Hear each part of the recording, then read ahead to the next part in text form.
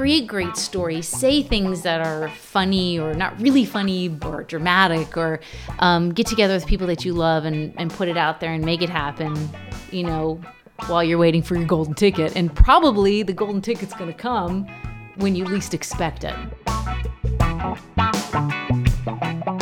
Welcome back to Nothing Shines Like Dirt, Empowering Actors to Create, episode 19. I'm Elise Sievert. And I'm Leslie Shannon. Today we have actor, director, producer Heather Girardi. We talk about collaborating with your spouse, your choices affecting 7 generations, and the seriousness of comedy.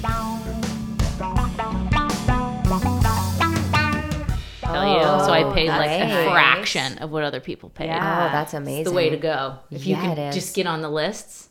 Yeah, Is that's the problem. Because a lot of people don't even know where to start. Are you kidding me? All right, I will give that information. Are you comfy, or do we need to move this? I'm fine. I can give that information on this. Are we there recording? you go. I can tell you. Yes. Okay. So here's so what affordable you gotta housing. do. Yes. First of all, the Actors Fund and Actors Equity has classes, free classes for anybody. You don't have to be an actor. Okay. To go. They have special times on their website where you can go and learn about how to get certain affordable housing.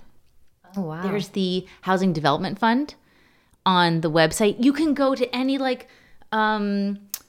Metro, AM Metro, those free things. I just saw one the other day. Right on a whole page was an affordable housing thing, where to apply, what the price ranges are for studio, 1 bedroom. They're everywhere. They're in the Village Voice. They're in... Great. So it's just hard being you just got on the list. Is that the hardest part of it? You apply. Well, first you want to put in to get an application. And what I did was I used my headshot postcards because I thought that's going to stand out. Yeah. You know, so I would send in my headshot postcard and say, I'd like an application. Here's my address. And I just started putting myself on any list of an area. I knew I wanted to be in Manhattan. Okay. But they're in Queens, they're in Brooklyn, they're all over the place. So you just get yourself on the list, and then eventually you'll get a note that's like, hey, here's your number on the list. Okay. And then they'll let you know when you're coming up. And a lot of people drop out because so many people don't meet some of the qualifications. So you can move up really, really fast. I remember all of a sudden I got a call, and it was like, we need this, and this from you. And I was like, oh my gosh, I thought I was number 5,000. Yeah. You know, and then I sent them all my stuff. I had meetings. They came out to where I lived to make sure I wasn't lying. I'm sure. Because people are going to, it's a great deal. And then you wind up, in my case, I wound up in a gorgeous apartment where I didn't feel like I belonged there for a long time. And I'm paying like a quarter of the price that the person right next to me is paying. Because I qualified. And a lot of buildings are putting for tax breaks. It's like That's the why they're 80-20, yes. the 80-20. So They get these beautiful buildings. Yeah. I mean, That's beautiful. incredible. Which is important for You the have city. to do it. Yeah. I mean, I think it's like our professions. Just do it. Do it. Put in your thing. Get the application. Send it out. Just do it. Go through the motions. It's a pain in the ass, but just do it. It's just like anything else with that. Just do it. It's just the steps to take. But I feel like also being an actor, you have a little bit more patience with stuff like that because that's kind of what acting is so much of the time. I know. You're like, oh, I have to go through all of these things in order to get this one audition, or to get this one part. I have to go to 50 different auditions before you have something that, or 15 before one comes through. So it's like, we're good for bureaucracy. Really. Yeah, we are. It's funny when you hear people who, and it's tragic, but they lost their jobs, they've lost their health insurance, and you're like, okay, well, here you go. Yeah, exactly. Oh, you mean can find health insurance? You can, yeah. You know, here you go. Yeah. Here's how to it. survive without, in a world where we don't have those kind of things. That's not a package deal necessarily. Well, and sometimes I find the people that are against universal health care and stuff are people that get it with their jobs. And I'm like, interesting.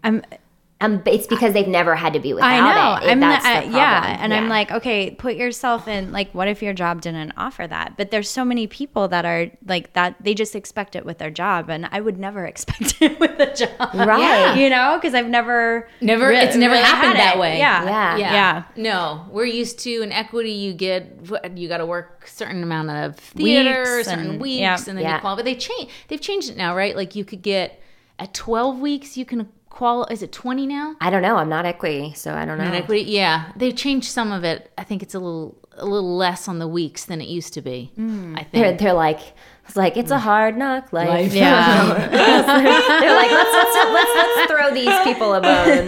They have to deal with enough shit. Let's give them a little bit less hours that they have to qualify. But it definitely makes for a person, I think that the art professions make for a person who's like, okay, I'll find a way. Yeah. I'll figure it out. Yeah. I think you lovely have to, quality because you get have to. shit thrown at you constantly, so you have to find a way to survive it. Yeah. And if your passion is strong enough, it will drive you through all that shit. It's true. It's true. If you want to do something bad enough, you can. Yeah.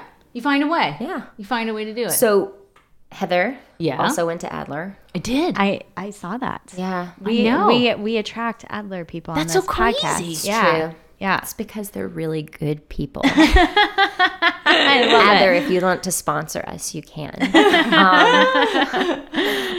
Yeah, but we've had several. Probably. Well, it's 5 or because 6. we started with people who we knew and that were our friends. Yeah. But Even like Carlos, you didn't know, and he was an Adler. It's and just he's like an amazing human. It's been kind of funny. That's really interesting. That's really interesting. Yeah. But I think that's kind of how the world is oddly small, and specifically with this industry, it's so much smaller than you give it credit for. Yeah. Like once you know, we've talked about this so many times, when you get to know someone and you go to friend them like on Facebook or Twitter or whatever, and you have I have 12 friends in common. Yeah, or like 75. I have people that I've like met and I'm like, I have 50 friends in common with you. How is this we possible? not met? How do we not know each other already? Yeah. How is this real How life? did we just meeting each other now? Exactly. Well, how exactly. did you end up at Adler? This is a good story. Okay, so... All right, it's a little kind of long story. Well, it's all right. It's not that long. Okay, so I was at Florida State. Right. And I was a music major. And at the time, I was taking extra credits in like theater classes. And I went into the theater building and I saw on the board auditions for the National Shakespeare Conservatory in Kerhonkson, New York. Okay. There was a time when the National Shakespeare Conservatory was a 2-year program in a city and a summer. And upstate New York, it was modeled after the group theater, because the group theater used to go upstate and do things in the summer. Right. Okay. So I was like, I've always loved Shakespeare. I think it was my first breadcrumb when I was young to know that I really loved this profession. And so I auditioned, and they accepted 50 people in the country, and I got in. Oh my I was gosh. so excited. So I was up there for the summer doing everything. Some of those teachers happened to be at Adler. And Jimmy Tripp was one of them. Oh, Jimmy. And he said to me, now I come from a family of scientists. So he said, Heather, you should really consider doing this for your, for life, for profession. Yeah. And I was like, oh, that's such a compliment from Jimmy. Yeah, Jimmy and I really bonded. Like he would say to me in class, we were working on Hedda Gabler, I remember this, and he said, Heather, you need to, and I'd go, yes. And then I'd do it. It was amazing. He was a big person for me who I deeply respected and gave me a lot of confidence.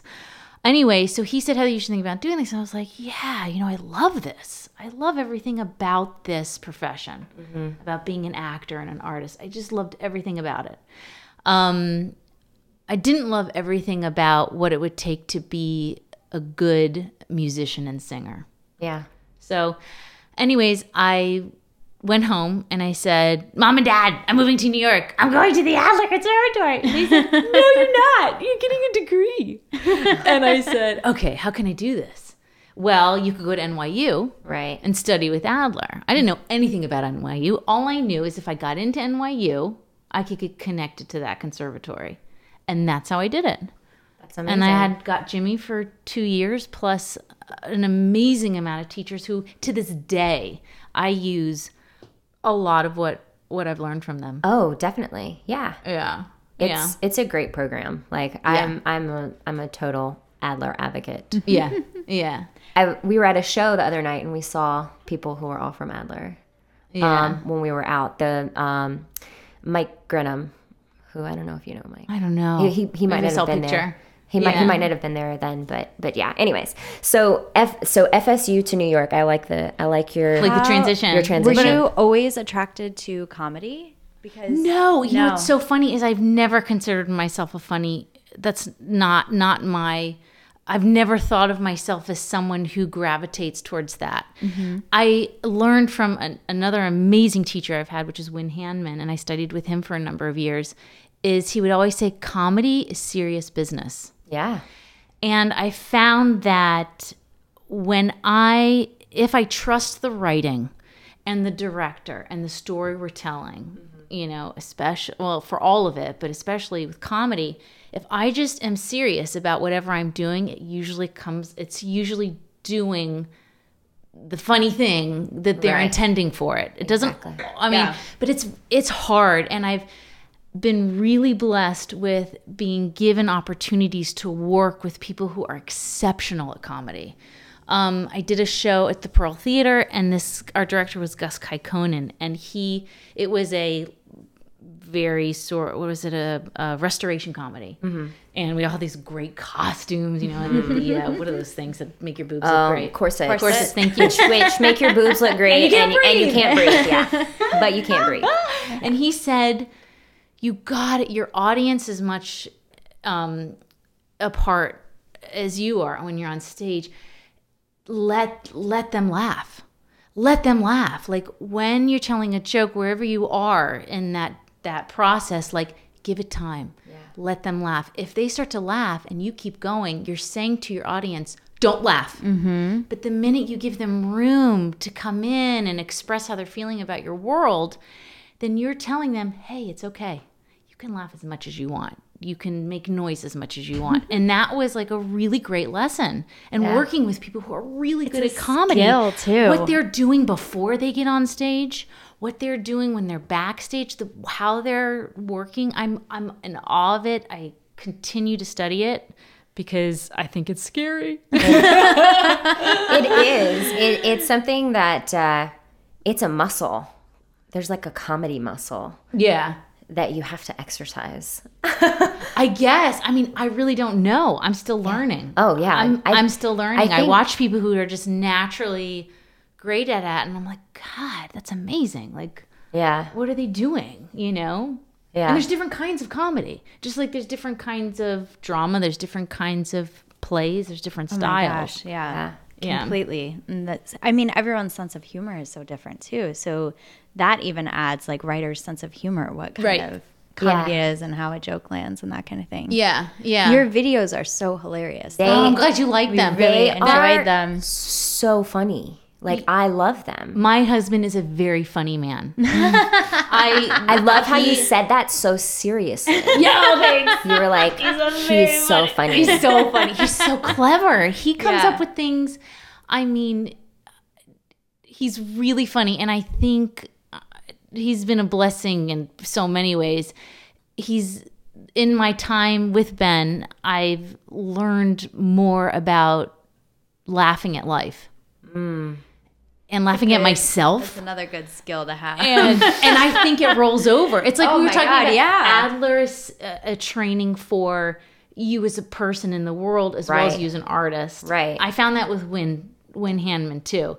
And I think that my growing as a human being and learning to like try not to take things so damn seriously or get so intense has really helped me as an artist. And definitely. Ben has been integral to that because he's so good at it. He's so naturally good at, finding a joke in things, and he's really smart.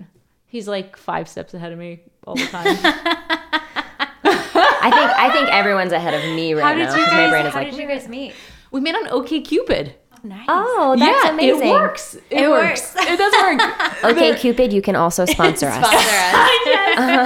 You know, it's funny because we were just talking about this. A very good friend of mine, Rita, actually, we celebrated our year anniversary in May, and she made this really beautiful pillow. It's called a protection pillow with 2 black cats on it for us. And I had a cat named Georgia, and 3 weeks before I met Ben, I had to put her down. It was so sad. She was my baby. But then 3 weeks later, I met Ben, who has a cat who looks exactly like my cat did, except like a little bigger. Holy crap. I don't know. Like, and I didn't even know that really until we started dating. But I can say that I put myself on OkCupid because I read all these books that's like, you know, here's what you do with a profile, yada, yada. And he asked me out right away. You know what I mean? It wasn't like, let's talk online forever, which I feel like I didn't even realize there's books to tell you. There's books. There's books. Make your online dating profile. There's books on everything. There's books on everything. There is. And I read them. I read some of them. That's great. Did. No. I confess. I'm sure there's a science behind, you know, like everything. There's, I don't know. Especially if it's a new thing. As long as they're not like, I know friends who have read different books about dating, like, and ways that you should approach dating, and I'm like, okay, wait, first of all, there's not a formula for this. No. It's like, you're a human, be yourself, and if that's the right person for you, things will work out. If they're not, 5 years, 10 years down the line, this is not going to be good for you. Like, they're gonna when you get married to someone, like, you really know them, or you should. And yeah, it's not something to enter into lightly, for sure. And it's also where you're at that time in your life. True. You're at that place at that time in your life, in your growth, in your views and perspectives. And each person you meet is going to help in that process. Yeah. When I met Ben, it's interesting. So we went on this date, and he was exactly who he seemed to be on paper, so to say.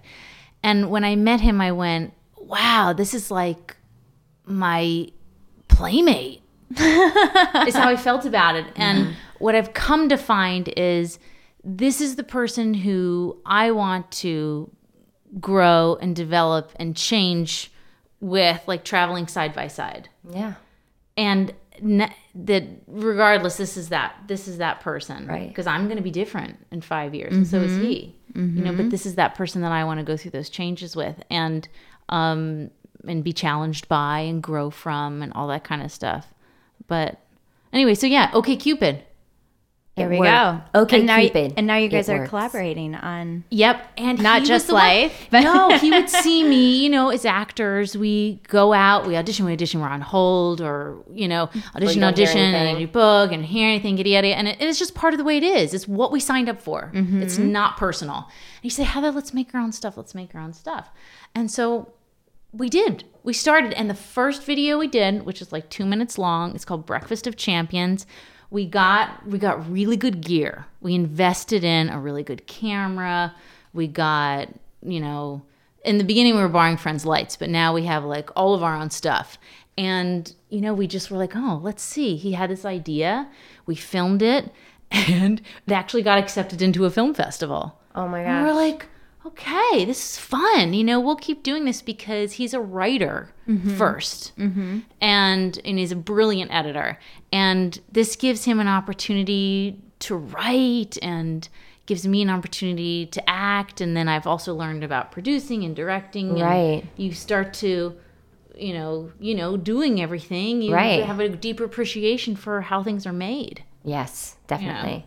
You know? I don't want to, like, stop you from your expressiveness, but I'm just gonna just for your hands on the table. You can gesticulate everywhere. No, you're totally fine. Yeah. I'm like, I have this little sound person who lives on the side of my head, and I just know, and like, when, because it's I'm like this with my hands always too. No, you're so welcome. I do it all the time. Yeah, all the time, and I'm making a point. They're like, Elise, stop banging the stop table. Banging the table. But that's amazing. So how do you find creating with your significant other? What are there particular challenges? Because I think that's something, because Brandon and I do stuff together as well, but it's an interesting balance. Yeah, it is an interesting balance. I'm definitely still learning about it each time. I love it. Ben and I each have different strong suits, but we're also there to help the other person strengthen that muscle. Yeah. I think, like, for instance, there are times when I'm in something and Ben's editing and he's like, get out of the room, you know? Well, because you look at yourself differently. Yeah. It's a different eye than an outside eye. It's very challenging. I've had to edit stuff with myself in it, and it's very challenging because ego and vanity and like, wait, I want that take, but this one's actually better, and it's hard. Story. Yeah. But I also say, you know, it's definitely a collaboration, and when friends of mine want Ben to do stuff, I don't get involved. It's his life. It's his choices, and he does the same for me. So I think that there's got to be, or at least what I'm finding, there's got to be a respect for the individual that's not in the relationship, and then how you come together and communicate. Like, sometimes Ben and I could be saying the same thing and it sounds like we're arguing about it, but we're just not hearing each other. Mm-hmm. And when we take a moment to go, okay, what is he saying? And then I realize, oh my God, we're actually saying the same thing. That happens with Kevin and I all the time. I'm like, wait a second. There's no problem right now. We're just saying it in different ways. Right. Or we're like understanding it, and you know, it's really funny. Yeah. How that works out. Yeah. But I agree with you. I think finding the individual but also the couple, because you can't get, it's like a balancing act, because you can't get like too strong in your own individual identity and kind of forget about the relationship, but you also can't put everything into the relationship and lose yourself. And it's a very delicate It's like balance. peanut butter and chocolate. They are great separate. Yes. And they're their own thing. And they're amazing together. I love that metaphor. Telling you. I do too. That's a really good metaphor. I wrote a whole paper on it. Did you? I did. I wrote a paper about how they represented to me like the perfect symbol, because I actually tracked them through history. The development of peanut butter and chocolate, and then what point in history they came together. When did they come together? I don't remember. Oh. We could Google it. But you know what I mean? So I always try to think of that. That's as really like, good metaphor. Let chocolate be chocolate sometimes. Yeah. And let peanut butter be peanut butter. And then when they come together, it's pretty awesome. It's pretty awesome too. I love everything about that. So how does your scientist family feel about you being an actor? What are their? I mean, they all very supportive. That's great. I think though, and maybe this is my own personal thing. You tell me what you think. I think it's really hard to understand this world and what it's like. And why anyone would want to do it. Unless you're in it. Yeah. And some form of it. Mm-hmm. Because, I don't know what my schedule is oftentimes one day to the next. My weekends aren't necessarily weekends. Sometimes my weekends are working. And not that other people don't do that too, but I think that it's a very different world. So I think, and each person in my family is different. They're all very supportive, but I don't know if you can really understand it unless you're in it. No, you can't. Yeah. You can't. Yeah. You can't say well, Kevin's not in this world at all. So he well, but he's with you all the time. He's with me. Yes, but there are things, he understands it so much more now than when we first started dating, and he's so flexible, and he understands he'll try to make plans on the weekends, and I'm like, nope, I'm filming, or I'm doing a podcast, or I have a meeting, I have a writer's meeting, or he's used to that. But it's still sometimes, I don't know, it takes a little bit to understand. He's like, I just don't know your schedule. You're like, I don't either. And I'm like, I don't either. Somebody will be like, we want to go to dinner in 6 weeks, and I'm like, okay, but and we've had to change flights, to see family because jobs have come up. So he's really embraced it, but it's it's a tricky situation to figure out when you're a person that's used to having your evenings and weekends free for the most part, like to make plans or to do things that you want to do. Yeah. You know? Yeah. So I think that's probably one of the things that I have the most trouble with is the not being able to plan. Oh, yeah. I really like to plan. I know. I love it. It's like so cathartic for me. I know. It's great. Ugh, I can figure out but you can't. No. You can't do it. And I often wonder if for lovely people like us, if it's actually part of our learning and growing then. We who love the planning, who've chosen a profession that is so unpredictable, is sort of teaching us we got to learn to like back down a little bit and learn how to ride a wave a bit. You know, it's challenging it challenges your need for control. Yeah. Yeah. But at the same time, planning things out is a great tool to have in your toolbox, but it can't be the only one. Not in this profession. Mm-hmm. How has that served you producing and directing, though? Oh, it's great. Yeah. I'm really good at getting things done. I sort of pride myself on being a person who says, if I'm going to do it, then I'll do it. Right. I'm really good at it. And I think that comes from this quality. But at the same time, I have to learn the other thing, which is, a little more like roll with the punches a bit more. Mm-hmm. Right. But it's served well because you get shit done. Yeah. You get it done. You get the apartment of the affordable housing. You get your short videos out there and in festivals. And you wind up meeting other people. You have a few of your videos on blogs too. Oh, yeah. Yeah. Huffington Post. How did that happen? Because that's something that I'm super curious about. Like, what's that transition from making, funny short sketch videos to them being supported by someone such as Huffington Post? I think some of it is, I think it goes two ways. Sometimes it's connections. It's who you know. Somebody you can say, hey, can you help me with this? And maybe they'll connect you with something like Huffington Post, or like in our case, my friend did. But that doesn't necessarily mean that they're going to do anything with it. Yeah. We had somebody Huffington Post who put up a cock block, and which is really funny. And it did really, really well. And then we did a couple more after that, and that person who we had at Huffington Post went on to another job, and the contact she gave us, for whatever reason, I don't know why, wasn't putting our video, wouldn't do them. Maybe they didn't like them, maybe they weren't getting the emails, I don't know. And then eventually we sent them Moralax, and they did it. And then, right. But from there, so many things happen. People saw that, it linked to other things, or we'd ask people, could you put this up, or do you have anybody who would help us, or I think it's just this web of connections. Some people will come to you and say, hey, can we do this? And others, you go to people and say, hey, can you help me with this? Right. Like Stacy. Yeah. Stacy is how I'm getting to know you. Yeah. Stacy and I do standardized patient work together.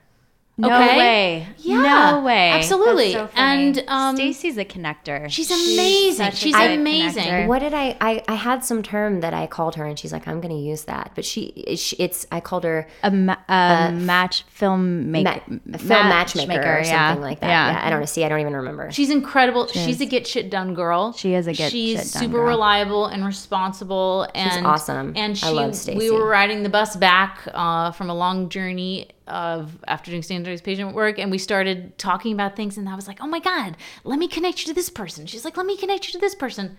And that's how that happened. And she does it. She doesn't just talk about it. Nope, she actually does it. And I think that's an important quality. I think when you say you're going to do something, just do it. Yeah. Or apologize and say, I'm sorry. I said I was going to do this and I can't. And I can't. I think that's a very important quality in life and in this business. Yes. It's a really hard thing for people to do, and I include myself in that, to admit, like, oh, I didn't follow through on this. I didn't get this done. Yeah, I'm sorry. You can always say, I'm sorry. Mm-hmm. I said I was going to do this, and I didn't, or I want to, and I just don't have the time, or whatever it is. Just be honest about it. Put all your cards out on the table. Yeah. I really believe that's a very important quality. Being transparent. Yeah, or being honest about where you're at and what you can do. And if you say you're going to do it, do it. Mm-hmm. And if you can't, then get it out there so the person's not guessing and making assumptions. Listen, I know I said I'd do this. I'm just not able to do it yet. Or whatever. Just put it out there. So what are you working on right now? What are your... Okay, there's a couple things. Okay. Ben and I are doing our next video called The Knock Knock Joke. She winked at us. You guys can't see that, but she did. Because we know all about it, but you'll have to wait. So we're in post for that now. Okay. It'll be a whopping 5 minutes long. Oh, so long. So long. So long. People will be like 2 minutes and they'll be like, I can't. No. So there's that. And that's Ben and I are doing that. And then Ben and I are also a part of something called Park Slope Moms, which is in pre-production. I saw that. Ben, see, that's an example of respecting the other person's individuality, where they had to go to Ben and ask him. I was like, you gotta ask Ben. And I said, listen, if you don't want to do it, don't do it. And he went to our first table reading, and he really loved it enough to say, yeah, I'll be the editor for this. So what's the premise of Park Slope Moms? Park Slope Moms is, okay, two friends who are in Park Slope, they nominate their friend to be the president of the PTA. And she sort of gets like high off the power. And then they got to find a way to restore the balance. So they hire what we call the flusher, who comes in. And it's pretty crazy. That sounds great. So it's great. I'm so excited about this project. When does this come out? We're not sure yet. Okay. Because we're still in pre. Okay. There's a lot of stuff with, permits and stuff for, you know, all this stuff like getting permits and things like that. But we're doing a lot of stuff beforehand. Like, I think this week actually is when they're going to start coming out. Each character is doing how-to videos. Oh my gosh. Like that's my amazing. character, Paula, is doing the, how to make the perfect breakfast according to Paula. And you'll see that. Well, that's amazing. And they're only 15 seconds long. So each one of us is going to be doing a number of those. Plus, we're going to have each character will have their own Facebook page and Instagram page. This is amazing. It's amazing. That's amazing. I mean, it's amazing. And Alexandra I've been thinking about that a lot, of integrating all social the stuff. media with these characters. Oh, we've actually already shows. started. If you go on Facebook and Instagram, you'll find Carly Fuller Fowler. Okay. Which is played by Alexandra. Love her name. Yeah, Alexandra created this baby. She's the executive producer, and she's already up there. Her character already has a social media presence, in addition to Park Slope Moms having a social media presence. And but this thing started for her, it started a long time ago. She came to the actors maybe a year and a half ago. Okay. And we've been building this bad boy, and now it takes time. We have this incredible team, and it's really, and we have a wonderful producer, director, editor, writer. It's like, yeah. And this is a whole, I remember reading about it. It's all women driven. Yeah. Yeah. And Ben. Well, our DP is a man too. Okay. But it's funny, like Alexandra says, they just happen to be the husbands of people in the thing. That's amazing. Cool. Yeah. Yeah. That's amazing. That sounds hilarious. It's really exciting. I can't wait to see it. It's really exciting. I can't wait to see it too. Yeah. I feel like there's a have you seen the trailer for Bad Moms? I didn't, but people keep telling me this. Yeah. That's what it makes me think of, not because it's similar to it, but it is. They're essentially this group of women who are so tired of being put upon as to being this perfect mother because it's this utterly impossible, attainable thing. Yeah. It's unattainable. You can't get to that. And so they decide to rebel against the perfect mom system. That's great. And be bad moms. That's so great. Yeah, it's hilarious. But it's she has one, there's one of the scenes in the trailer where they're sitting at a PTA meeting.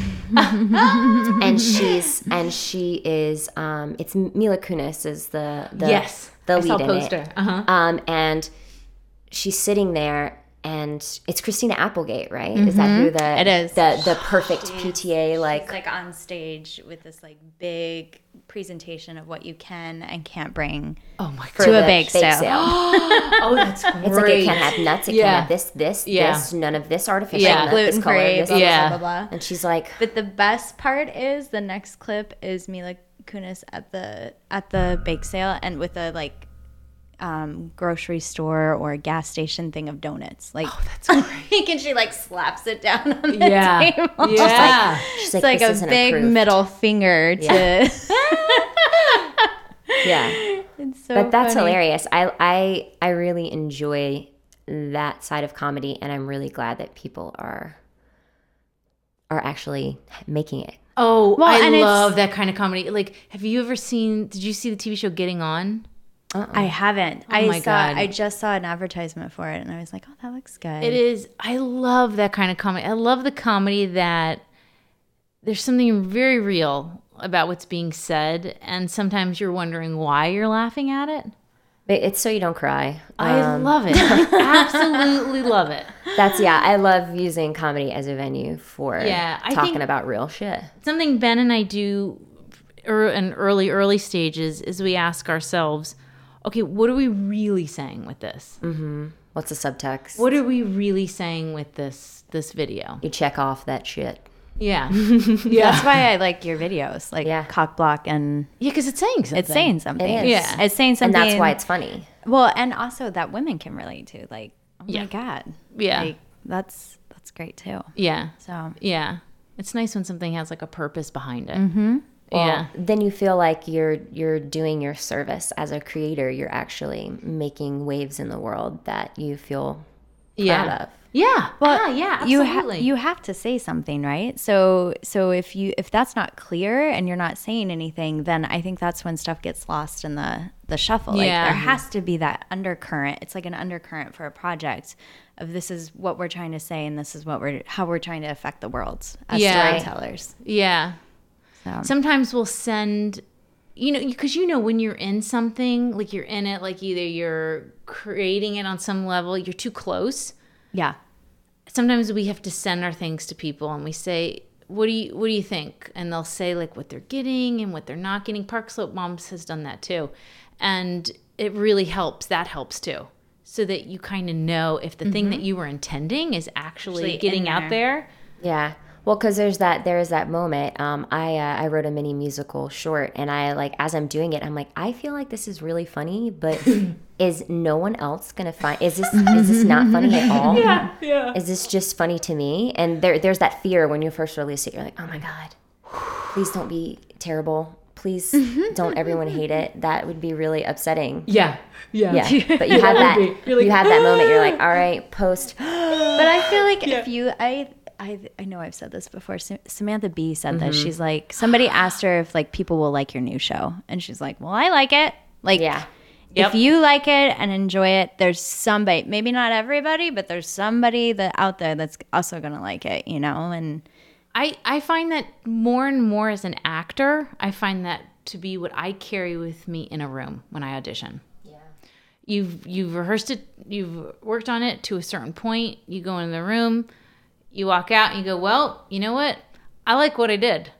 Or, you know what? I'm not so sure about that. Maybe I'll work on that next time. But you know what? I did it. I showed up. I did the best I could in the moment. And that's it. Either for whatever reason, they're going to want me to come back, or they'll hire me, or they won't. And it's okay. Yeah. Yeah. It's being okay with it. Yeah. Like letting it go. Yeah. The best that you can. That's all you can do.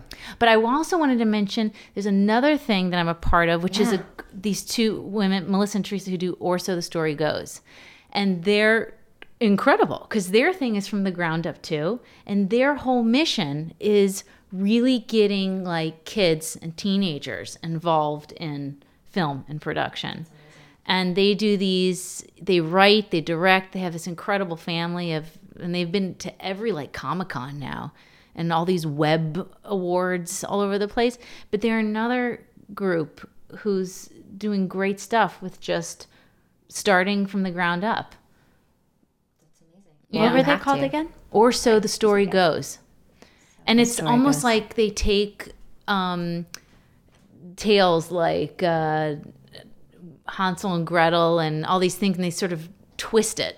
Okay. And add very modern elements to it that also say something. Yeah. That have messages. But, it's another great group that's making wonderful strides with their own creations. Yeah. That's really cool. Well, fairy tales, they have so many messages, not always protected. Yeah. And something they'll say too is if you look at the original, like Sleeping Beauty or something like that, Grimm's fairy tales, it's very different. Yeah. Sometimes than other manifestations of it. Well, they're very dark. Yeah. They're very dark. Yeah. Disney kind of lightened them up. And I love Disney. Don't get me wrong. I do too. Yeah. I do too. But it's funny. I mean, there's been articles about that too, like the subtext of some of those fairy tales and the Little Mermaid, like the original. Oh my goodness. Yeah. Or even Beauty and the Beast. Like falling in love with your what's it called? Stockholm syndrome. Oh yes. Yes. Yeah. Which you don't even realize, and then you start or Sleeping Beauty. It's like, especially right now with like rape culture and date raping, it's like she's unconscious, and I guess in the original one, it's not just a kiss; it's more than that, and she wakes up from being in labor. Oh my gosh! I don't remember that. Wow, isn't that incredible? And this was written how long ago? I know. Which amazing. is, there's so many stories, but at the end of the day, there's kind of the same amount of stories too. Yeah. So it's interesting, when I studied with Win Handman, something he used to say about Shakespeare was find the humanity in it. So it's all about the humanity. And I remember I was working on, what was it? It was Romeo and Juliet, and I was working on Lady Capulet in his classroom. I think I had an audition for it, and he was helping me with that. And he said it was the scene between her and her daughter, and she's basically telling her daughter, like, the man that she wants her to wind up with, I can't remember the character's name, but she's like, listen, he's going to provide for you. It's money. It's a good match, kind of a thing. That's what I did. That's what you should do. But he said, it's a mom, it's a mom with her daughter. That's the humanity in it. And he had me start there. Yeah. And from that, it like birthed a whole incredible character. So Shakespeare, who's written so long ago, it's about the humanity within the relationships. That's why it still works. Yeah. That's why it's so amazing. That's why you can do Julius Caesar and cowboy times, I guess. People do like so many different renditions of it. It's amazing. Yeah, people reinvent, but when the story is so great. Just the characters are so well written. Yeah. And Shakespeare was quite ahead of his time in the sense that his female characters, a lot of them are really strong. Amazing. Yeah. Which, couldn't have been normal for that time. People wrote that way. Yeah. That's what I mean. Not that there were strong women. Strong women are everywhere. Well, I think that there's been, through history, I mean, you can see the ebbs and flow of women in power and not in power, and there are. Oh, because Elizabeth was the queen at the time, right? So that makes a lot of sense. Yeah.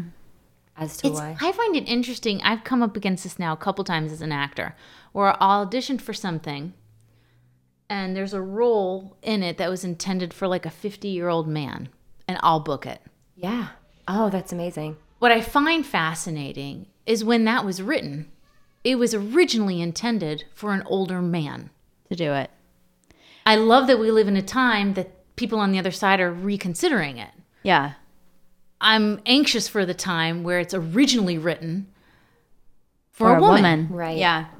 Yeah. We've talked about that too with a couple of writers about how our perception of film and TV has been through the kind of the male perception, because they've been the writers and the directors and kind of the leads in films that we grew up watching. And so even sometimes as a woman writer, like sitting down and starting to write, you start writing it in the male perspective because that's what you know. And it's so much and kind of watching yourself and being like, okay, why does this person have to be male or female? Is there a reason for it? Or, could it be you know, a 20-something woman instead of a 50-year-old man, or a 30-year-old woman, or whatever it is, or a 70-year-old man, or like finding that and not just like thinking in stereotypes. Like, right. And why can't this part be any race or ethnicity? Right. Why does that matter?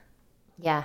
You know, unless it's like an integral part of the story that something is being told, that's the only time that I feel like it should be that way. Yeah.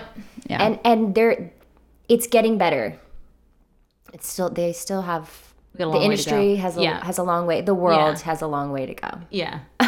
Yeah. But it's definitely being talked about, which is a good thing. And I feel like just looking at the breakdowns and stuff, that people are actively trying to hire more diversity. I know there's still a ways to go, but it seems so much better now than it was 5 years ago. Oh, for sure. So. Yeah. Yeah. But then like the way that certain breakdowns are written, it like fires me up.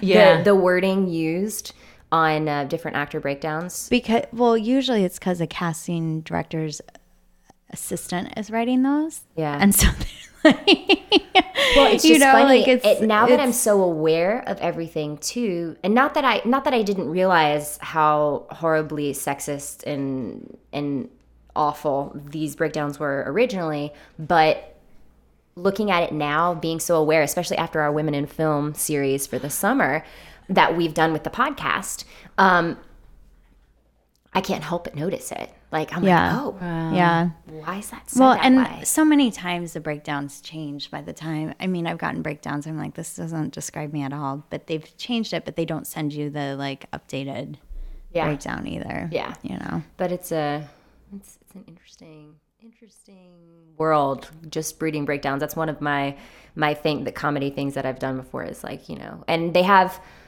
who was it that we talked to that, is it you that knows the person who made the video about breakdowns, or was a friend of? I think it was. We talked about this with someone, didn't we? I'm not making any sense. The right most horrible thing that I saw this week, a friend of a friend, an actress, posted. It was basically about a callback, and this man wrote this thing about it. It was a project that you had to be okay with nudity.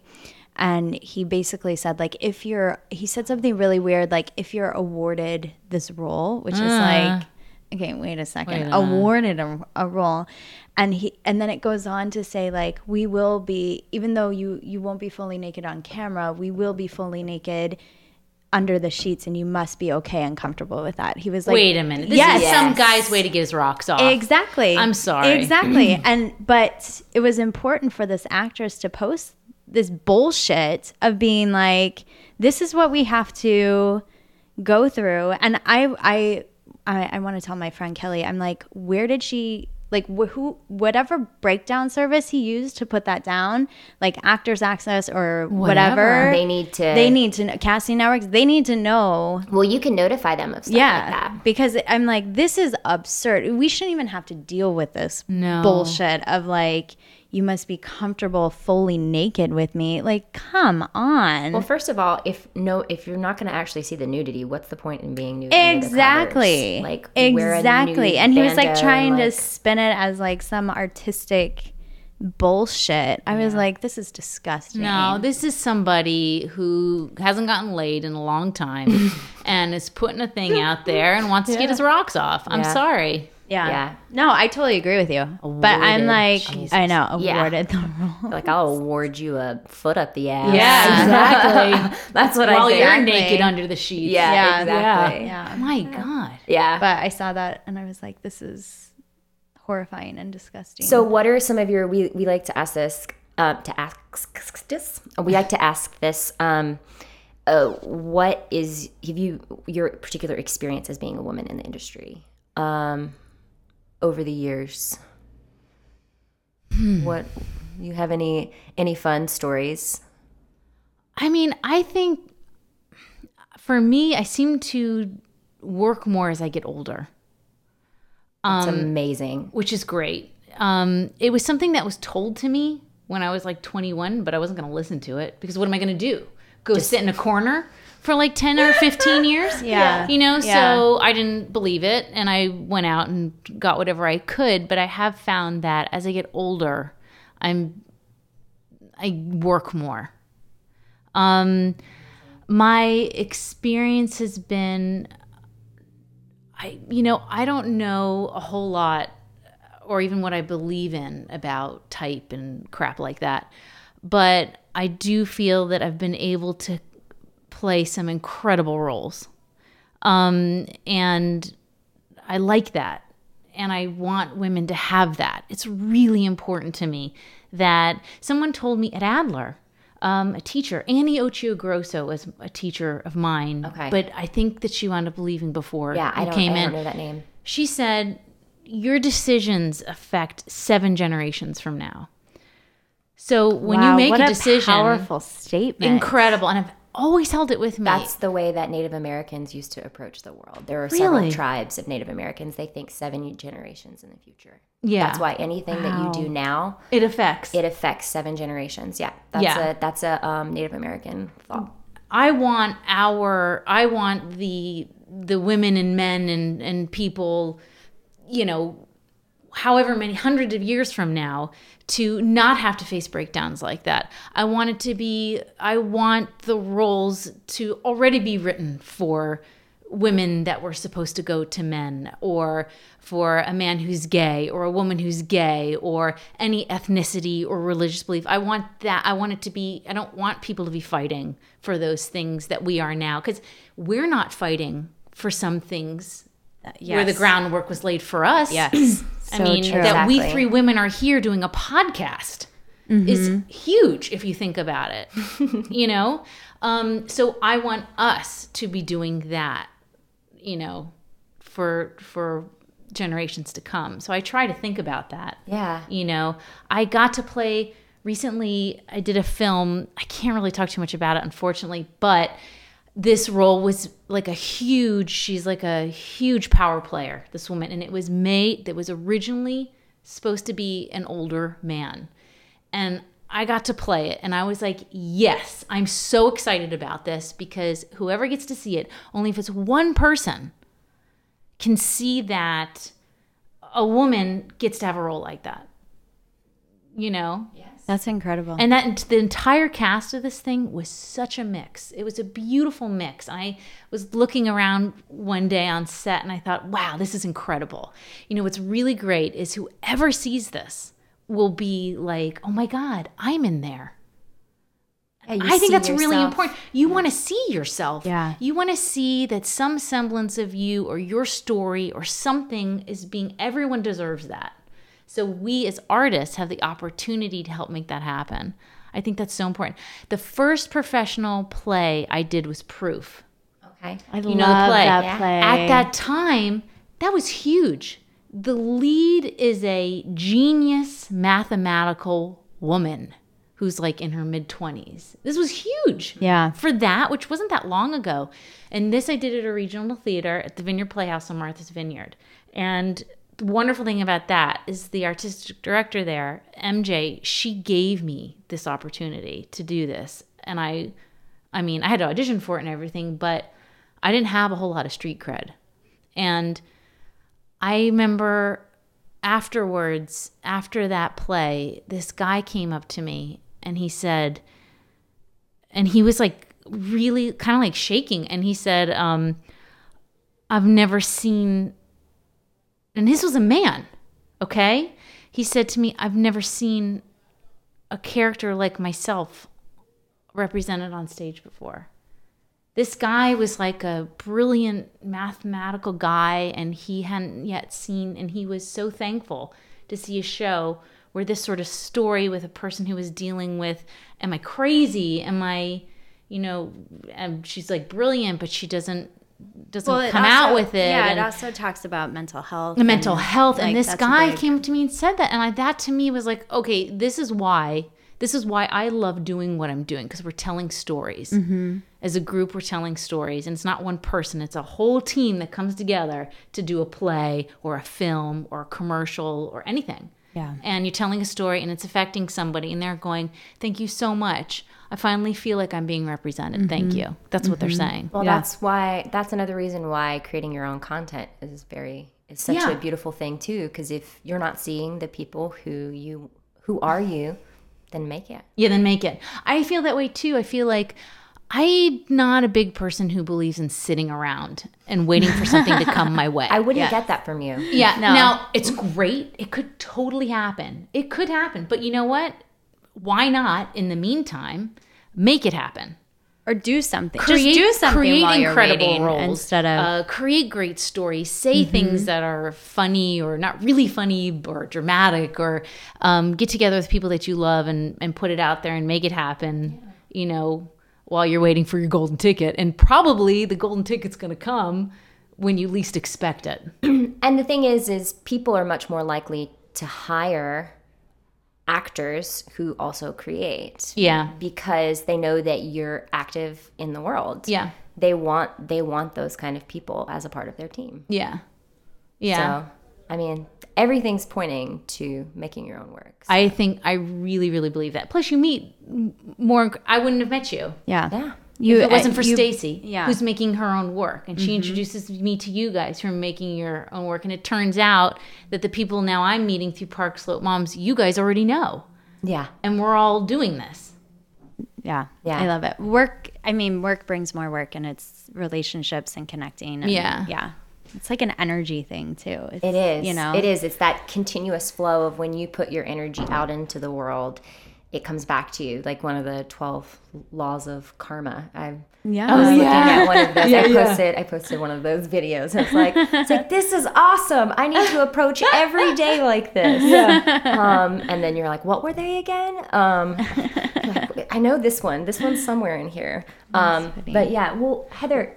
I just want to say one more thing. Yeah. Which is that you also walk into your auditions already feeling it's very funny. I did an episode of Blind Spot in April. Yes, I saw you. That day, this was so interesting. I went and auditioned for that. And, you know, you audition for all these things. And then you go and you're like, okay, great, cool. I did my best I could. We'll see what happens. Yeah. Right when I left that audition, we found out that Morlax was put on Huffington Post. And I was posting it, whatever. I was so excited about that when I booked that Blind Spot, that later that same day, it was like what a great day. It was like oh yeah, Blind Spot. Oh yeah. And I'm doing something else. I'm creating content, things that I'm excited about, and this happened.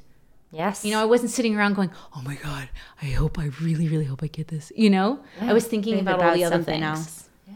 So, yeah. Well, and you took that energy in with you too. It's like it returns back to you. It returns back to you because you're walking into the room, you know, doing the best you can of what that project is asking for you. And at the same time, you're doing the best you can with other things too. Yes. So it's all sort of going on at the same time. Angela talked about that on our third episode. She was making a project and she had an audition for Billions, and it was the same thing. She was so worried about, she was directing and she was thinking about her project that she just like went in and did it and left and like ran back to get her work done, and then she booked it. She booked it. Isn't that something? Yeah. There's something to that, right? It takes away at being the most important thing. Yeah. And when things are really important to us, our bodies do things, flight or fight, right, you know, and survival. And that does not always look great on camera. So it's, you know, it's like having other things that you're working on to feed. Yeah. Also too, because you don't want to start feeling bad about yourself. No. Yeah. You know, because then if you're, I didn't hear back from them, it could be because they cut the part. I mean, there's so many reasons. Well, talk about people that don't understand the industry. Like when you have, like, even talking to my mom, like, I have an audition today. And then the next day, did you get it? Do you know anything? You know, like, that's you're like, usually you don't know anything. Sometimes a very nice, you know, casting director will send you an email or something about it. But but that's few and far between. Yeah. I remember they're so busy. Oh, no, yeah. I know. You know what I mean? Like if you're not so busy in this world, you don't understand it. No, you know, you're right. That's what we were saying. Yeah. Yes. That's just like too when people are having a lot of job interviews, and they're and when they equate that, I know I've had friends who aren't actors, or family members that aren't actors, are like, yeah, like I've been on a lot of job interviews. And I'm like, yeah. I was like, that's kind of what auditioning, it's like going on continuous job interviews. And it's like, imagine if you didn't hear anything back from them. They're like, I don't know how you do that. Imagine like, oh, I went in for these 10 job interviews. I've heard nothing from the people. No, like, I'm sorry, you know, you didn't get it or whatever. Yeah. And it baffles people's brains. Yeah. They're like, what? Yeah. They often say, how could you do that? I could never do that. I was like, well, you said it and forget it. Yeah, you totally get used to it. Yeah, you do. There's a certain amount of thickness to your skin. Yes. It's part of the business we've chosen. It is. It's what is required. It's like it's just part of the job requirement is how I think of it. Yeah. And we chose it. So, you know, if you don't like it, then choose a different job. You got to eat your shit sandwich, right? Yep. Your shit sandwich. It's from Elizabeth Gilbert's book, Big Magic. How is that book? It's a really great book. I highly recommend it. Yeah. I've read Committed and Eat, Pray, Love. Yes. I love this one because it's about creativity. Okay. And it's about being an artist and the things that come along with being an artist. And one of the things is like a shit sandwich. You have to be able to, it's not about thinking about when you go into a profession, all the things that will be great if you go into that profession. It's thinking about all the things that are going to be really shitty. And if you can still eat your shit sandwich, then you should follow that path. Right? Yeah. You know? Yeah. And not take it personally. Yeah. Yeah. Completely. I'm still working on all of those things. Yeah, me too. It's a work in progress. Me too. It's a work in progress. It's a process. It's not a completely. It's like a day-to-day, you know. Yeah, and some days that sandwich is good, and some days it is super shitty. Yeah, yeah, it is. It totally some days it is very. I mean, it's like. Ugh. Heather, where can people find you online? Okay, they can find. I have a website, www.hgerardi.com. Ben and I have a website, editagogo.com. Yes, and that'll take you to his work, just as an editor, and our work. We have parkslopemoms.com, orsothestorygoes.com. What else is out there? That's all I can think of right now. Well, I'm on Instagram. Yeah. You know, Facebook, Twitter. Tweet, yes. I don't go on LinkedIn that much. I know. I'm terrible about the LinkedIn. I am too. Yeah, I'm bad. I gotta wrap my head around that one. But there's so many. I know, and then there's, you know, I just think I'm too old for Snapchat. Yeah, I've never even tried Snapchat. All my siblings Snapchat me, and they're like, they stopped because they were like, you never check it, you never look at it. Right now, Instagram seems to be the big one. Whenever I do stuff on Instagram, that's the one where I get a lot of. And then you can share it on the other mediums. That's what I like about Instagram. Mm-hmm. Yes, I love that. I do. I love that. You just click it, and it's like. So what's your handle on? Do you know? If you don't, it's okay. Which one? Any of them. Okay. Facebook. I have a list in my computer of all my handles because I never remember anything. Facebook and Twitter and Facebook Instagram. is, I think they're all Heather Girardi. Perfect. That makes they're it all easy. Heather Girardi. We'll have links to where everyone can find you and follow you because you're awesome. Oh, thank you. You guys should check out her videos on the Huffington Post. Oh my gosh, they're so really funny. fun. Very very funny and very relatable. And look forward. We can't wait to see Park Slope Moms. Yeah. And your Knock Knock. Yes, and our Knock Knock. Yeah, that's coming out soon. Yeah. We'll have that one out pretty soon. We're so excited. Thank you so much for coming. Thank you. So lovely to talk to you. This was nice. This was really nice. It was really fun. All right. Thank you guys for listening. Thank you. Bye.